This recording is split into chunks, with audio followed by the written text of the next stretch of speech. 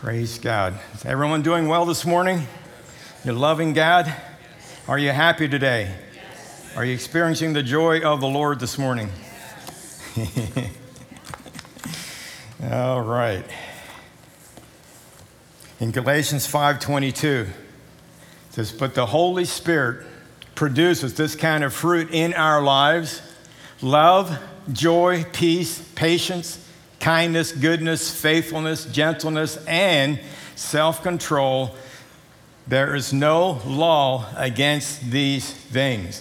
So the Holy Spirit has deposited His love into our hearts, and we believe that that love is manifested with joy, with peace, with patience, kindness, goodness, faithfulness, gentleness, and self-control. And we're going to be addressing all these over the next several weeks. Pastor Rodney introduced a series last week entitled "Peeled: What's Under Your Skin?" So today we're going to continue to peel back, and hopefully we're going to discover some joy under our skin.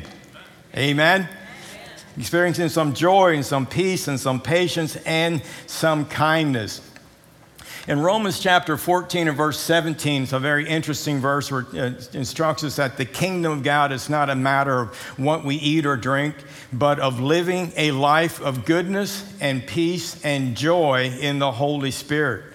Many of your Bibles use the word, the kingdom of God is not meat and drink, but it's righteousness, peace, and joy in the Holy Spirit. And basically what I like about this particular verse is it takes the kingdom of God and the teachings of the kingdom of God, which the teaching on the fruit of the Spirit certainly are kingdom of God principles.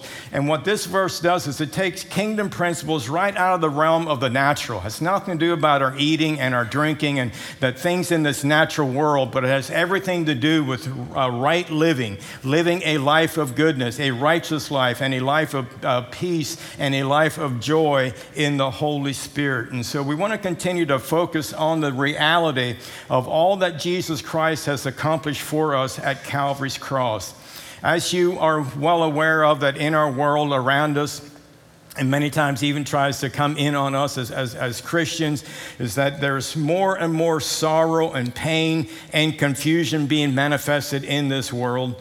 But the kingdom of God has always and will always be a kingdom of right living, a kingdom of righteousness, a kingdom of peace, and a kingdom of joy in the Holy Spirit. A survey was conducted between, 4 times it was conducted between the years of 1981 and the year 2004. This is by Real World Values. And they surveyed 270,000 people from 6 different continents, representing approximately 80% of the world's population. And the question of the survey went like this: how happy and satisfied with life people reported being? How happy and satisfied are you with life? 270,000 people, 6 continents. It was conducted 4 times between the years of 1981 and the year 2004. How happy and satisfied. Where do you think United States of America came in at? With all the material wealth and things that we have. Number 16. Number 16, and the winner, Nigeria, number 1, yay! To our Nigerian friends, praise God. So, we need to recognize that we have a lot of work to do, and God is doing a work in us. I had read some years ago that Mother Teresa had made a visit to North America, and while she was here, she had observed, she said that she had never seen such an abundance of material wealth, but she had also never seen such poverty of spirit and loneliness. Never seen such an abundance of material wealth, but at the same time, has never seen such a poverty of spirit and of loneliness. So there is a huge gap between our culture's monetary wealth and the true wealth of joy and well-being that's available to us as citizens of God's kingdom, which is a kingdom of righteousness, peace, and what? joy. I'm so glad you got that this morning. It's righteousness, peace, and joy in the Holy Spirit. Amen. Praise God. It's a kingdom of righteousness, peace, and what? Joy in the Holy Spirit, right? Amen. We're getting there. We are getting there. So, how are we going to get there? Well, first and foremost, you need to recognize that the solution to our joy deficit is not another vacation. It's not another vacation. That can be joyful, and that's all good, and it's highly recommended. But that's not the solution to the deficit of joy. Nor is it another shopping spree. Nor is it taking a nice long afternoon nap. You can enjoy every one of those as you please, but that's not the solution to the joy deficit that we are experiencing as a culture, and especially here in America, where we are so abundantly blessed with the resources that we have at our disposal. So the solution to our deficit of joy is the gospel of Jesus Christ. It's the gospel of Jesus Christ. When Jesus was born, a lot of activity was taking place around Jesus' birth, but one of the activities that's taken place, and it's stated in Luke chapter 2, is that the angel appeared to the shepherds as they were out in the field and announced the good news to the shepherds that Jesus Christ, the Son of God, was born. And in Luke chapter 2 and verse 10, the angel appeared to the shepherds, and they were terrified when the angels appeared, but the angel immediately spoke to the shepherds that, "Don't be afraid. I bring you good news." Everyone say good news. I bring you good news that will bring great joy to all people. So the angel's word to the shepherds, don't be afraid. I'm bringing you good news. I'm bringing you the gospel. I'm bringing you good news that will result in great joy to all people. Great joy to all people. Now, the gospel, we believe, is good news. We know it to be good news, and we believe that to be true, that it's good news. The problem, however, is that we often do not communicate it as good news that brings great joy. It's communicated as judgmental. It's communicated as sad, or whatever other negative ways it may be communicated. But in reality, the angel told the shepherds, I'm bringing you good news that will bring great joy to all people. To all people. All inclusive. And the result of the gospel should always be bringing great joy to all people. In Luke chapter 4, when Jesus introduced himself about his ministry, he made a very similar statement. He said, the Spirit of the Lord, in Luke 4:18, he said, the Spirit of the Lord is upon me, for he has anointed me to bring good news to the poor. Now, what's good news to the poor?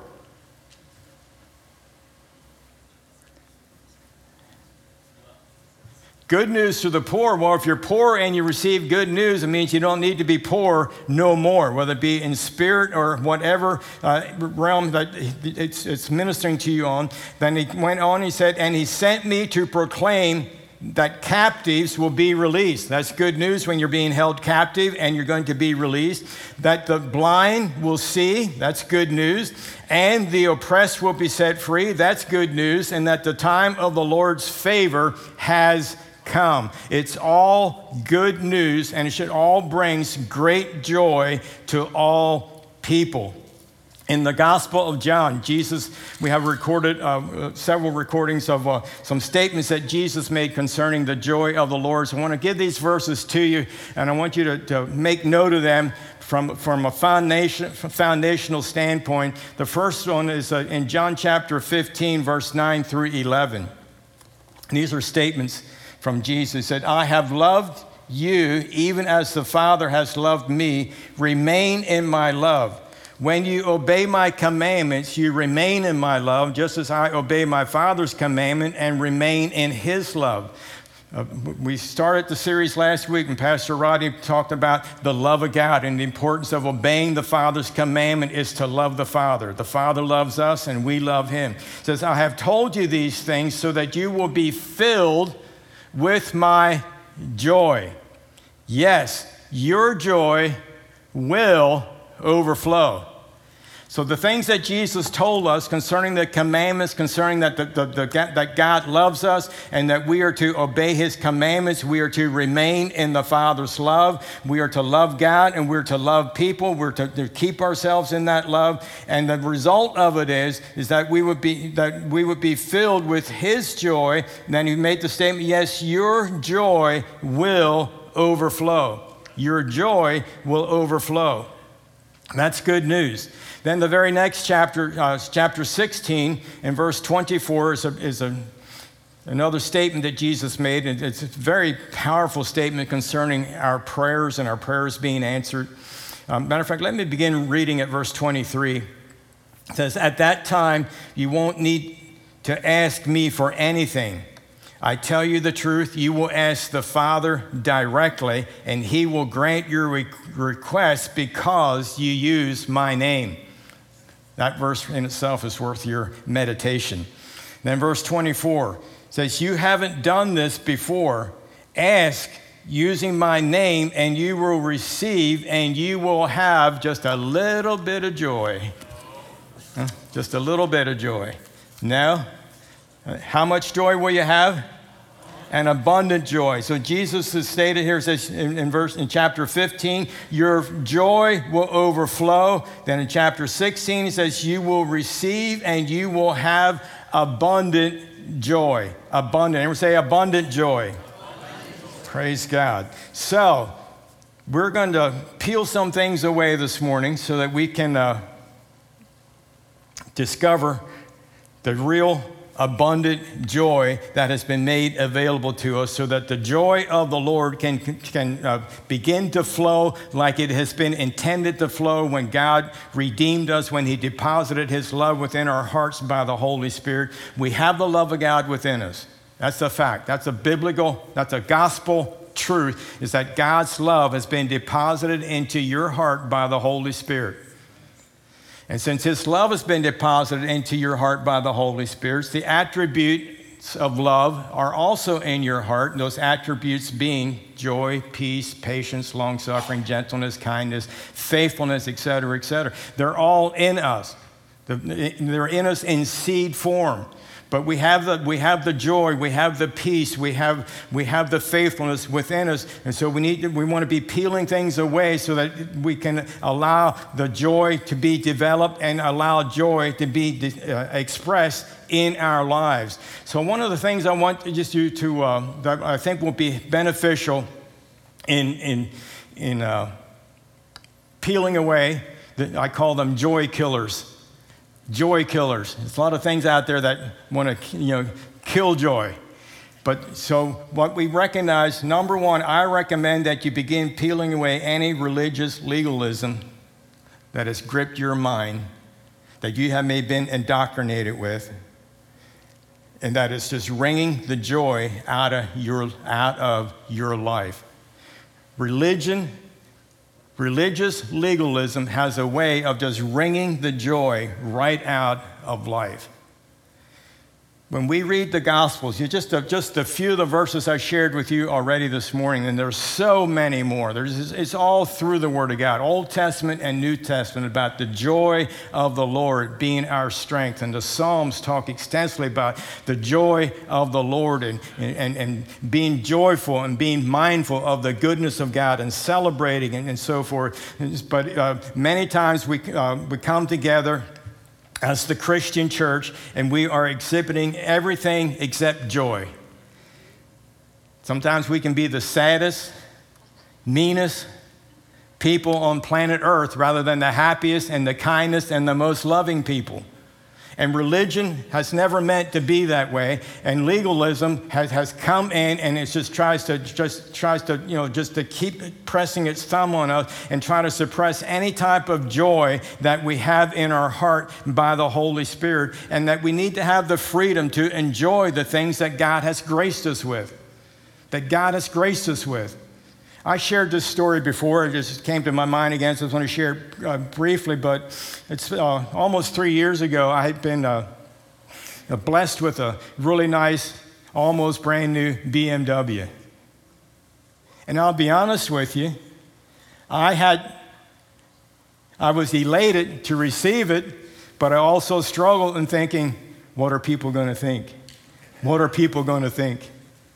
And I shared the story how I was meeting someone new at the church, and I was meeting them for lunch, and I parked the car, my nice shiny white BMW, I parked it around the back so this person wouldn't see it, because I didn't want this person to know what I'm driving, because this person doesn't know me, and he's just getting to know me, and I didn't want to make a bad impression. How can a brand new car that God has blessed you with be a bad impression? That should be a really good impression, should it not?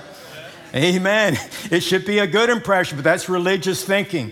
I was thinking, well, I don't want to make a wrong impression up front. But anyway, left the restaurant and watched him get in his car, and he had a BMW. The lesson was, I heard the Holy Spirit just speaking to me, saying, it's okay, Ray. Enjoy it. It's okay. Enjoy it. Everyone say, it's okay. Enjoy it. Whatever that it may be for you. Just enjoy it. God gives us good things to enjoy. He has blessed us richly, abundantly with good things to enjoy. The blessings of the Lord. So we want to continue to peel away any legalistic mindsets and attitudes that would hinder us from freely enjoying the things that God wants us to have. So make sure that you get rid of any religious thinking, any legalistic thinking that it's not biblical. You might think it's biblical, but open your heart up to the Holy Spirit and let the grace of God just really set you free. And we don't have time to really define all the what is religious legalism. I think most of you probably know what it is, and you probably know when you're experiencing it. It's when you're really, really like irritated and miserable. It's probably, okay, I'm thinking wrong. Number 2. Joy killer that you want to peel away is comparison. Comparing yourself with other people. It's not wise. I mean, you talk about just taking the wind right out of your sails, you talk about depleting your joy. Just begin comparing yourself with other people. Yes, I received that nice, almost brand new BMW, but you know what? There's a model that's bigger and more expensive than mine. I'm driving along, and I've come up alongside another one thinking, That's a stop it. Just enjoy what you have. Just enjoy what you have. And we can pride ourselves. I remember when we first started going online back last year when the service, we weren't having in-person services. And I remember that very first service we had, I got a call from one of the staff people, and she was just excited and saying, we already have 300 people online watching. I'm thinking, 300? Wow, that's wonderful. That's great. I'm famous. I'm popular. And then I go on Elevation Worship, and there's 3 million people watching. I'm thinking, why are we even doing this? Why are we even doing it? You talk about, joy killers, but that's not the point. God has us here, Grace Church here, doing what we're doing, and thank God for Elevation and what they're doing, and thank God for other ministries and what they're doing. We must stop comparing ourselves among ourselves, and we must learn to stay in our own lane, to run our own race and not be comparing ourselves, because when we start comparing ourselves, 2 things are going to happen. You're going to be what appears to be better than someone else, and you're going to become prideful, or you're going to think I'm less than someone else, and you're going to become judgmental of that other person. So comparison is never good. Stop comparing yourself among yourselves. Just focus on, God, what do you have for me to do? Let me do it, and let me enjoy the process. Number 3, joy killer that you want to peel away is this is an attitude, and the attitude is called an if only mentality. And you can be cured of this if only mentality. There's a cure for it. The if only mentality goes something like this. If only I had more, you fill in the blank. Has anyone ever been afflicted by if I only had more? If I only had more? Yeah. One of the common ones, if I only had more friends, if I only had more money, if I only had more of this, and only had a bigger home, or only had a bigger car, or only had, just more. But, that's the mentality, and it will rob you of your joy. The joy of the Lord that we're talking about, it has nothing to do with where you're at in life. Just begin to enjoy life where you're at. Enjoy what you have. Learn to steward well that which God has given to you, and learn to celebrate it, and God will always be with you, and he will be faithful to you. Amen. So learn to receive what God has for you, and learn to express it, and learn to enjoy it to the full. I love the statements about Jesus again. Filled with my joy, yes, your joy will overflow. You will receive, and you will have abundant joy. Abundant joy. Related to our relationship with Jesus Christ. In Hebrews chapter 12 and verse 2, it states that Jesus endured the cross because of the joy awaiting him. Because of the joy awaiting him, he endured the cross. The most challenging aspect of Jesus' mission of coming from heaven to earth was to go to the cross, to give up his life at the cross, to shed his blood so that we could apply the shed blood of Jesus to our lives. But to go to the cross, and what enabled him to stay true to the mission that the Father had sent him on was the joy that was set before him. And that joy that was set before him was to see you here this morning worshiping him, celebrating the shed blood of Jesus Christ, worshiping and honoring him and thanking him for the shed blood of Jesus Christ, thanking him for the redemptive work at Calvary's cross, all inclusive, everything he's done for us. But Jesus was able to endure that judgment. He was able to endure the flogging and the whipping and the piercings and being crucified on Calvary's cross. He was able to be obedient even to the point of death because of the joy of seeing you whenever it was in your walk with God, whenever that moment was when you open up your heart and you say, yes, I accept Jesus Christ as my Lord and my Savior. Jesus seeing that, looking down through the corridor of time, he saw that moment in time where you were going to respond and surrender your life to him, and you were going to become a new person, a new creation in Christ Jesus. It was that joy that enabled him to endure the cross.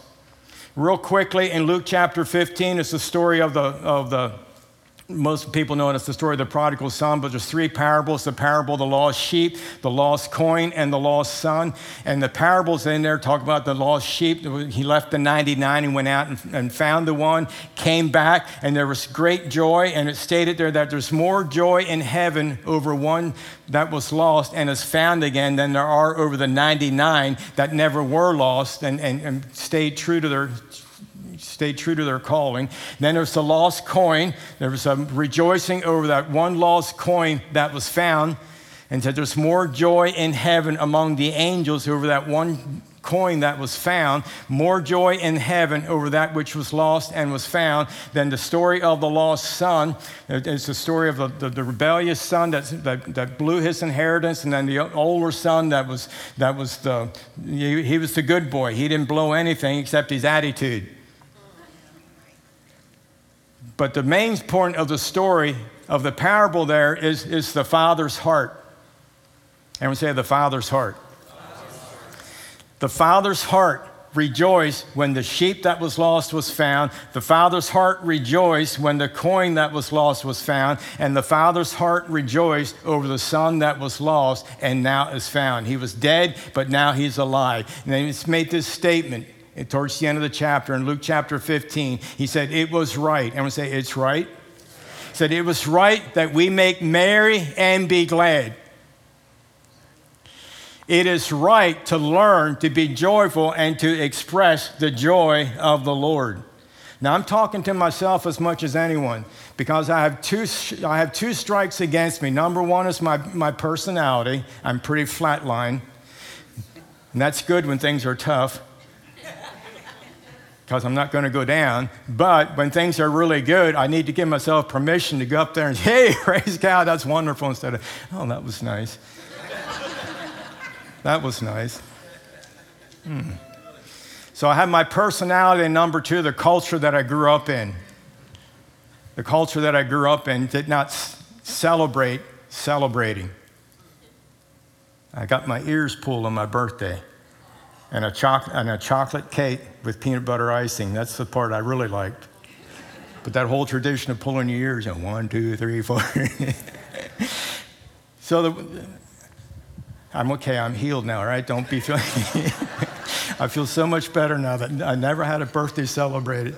Well, I did, but I didn't. It was celebrated in the context of how they celebrate it. So I never really recognized that until, found out, okay, there are some more exuberant ways to celebrate things than what I have been experiencing. So those 2 strikes against me. So for me to learn to celebrate and to be joyful and to go ahead and have a good time.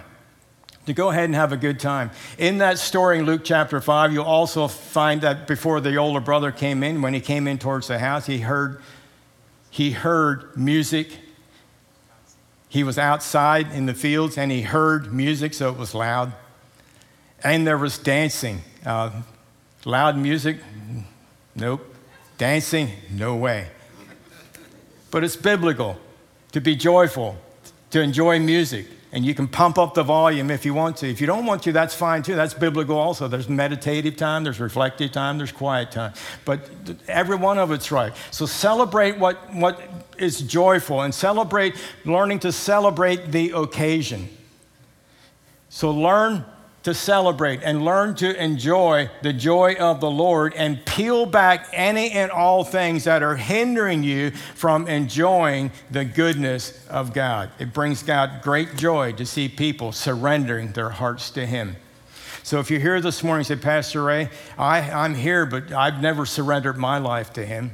Perhaps you're watching online from your Cypress sanctuary, wherever you may be, and you say, well, I've never surrendered my life to Jesus, and I've never made that commitment to invite Him to come into my life, and that would be cause for celebration in the heavens that, I'm forgiven. So we want to give you an opportunity to do that this morning. We're going to pray together here in the sanctuary. You can pray together with us wherever you are watching from online. If you're here in the sanctuary, we want you to let us know that you made this commitment for your first time. We want to invite you to stop by our Connect Center over here to my left at the back of the sanctuary. Stop by there and let one of our leaders know here at the church. We want to celebrate together with you, and we also have a book we want to gift you with that will help you in walking forward in the joy of the Lord from this moment on. So let's just take a moment. Why don't you stand up and let's pray together.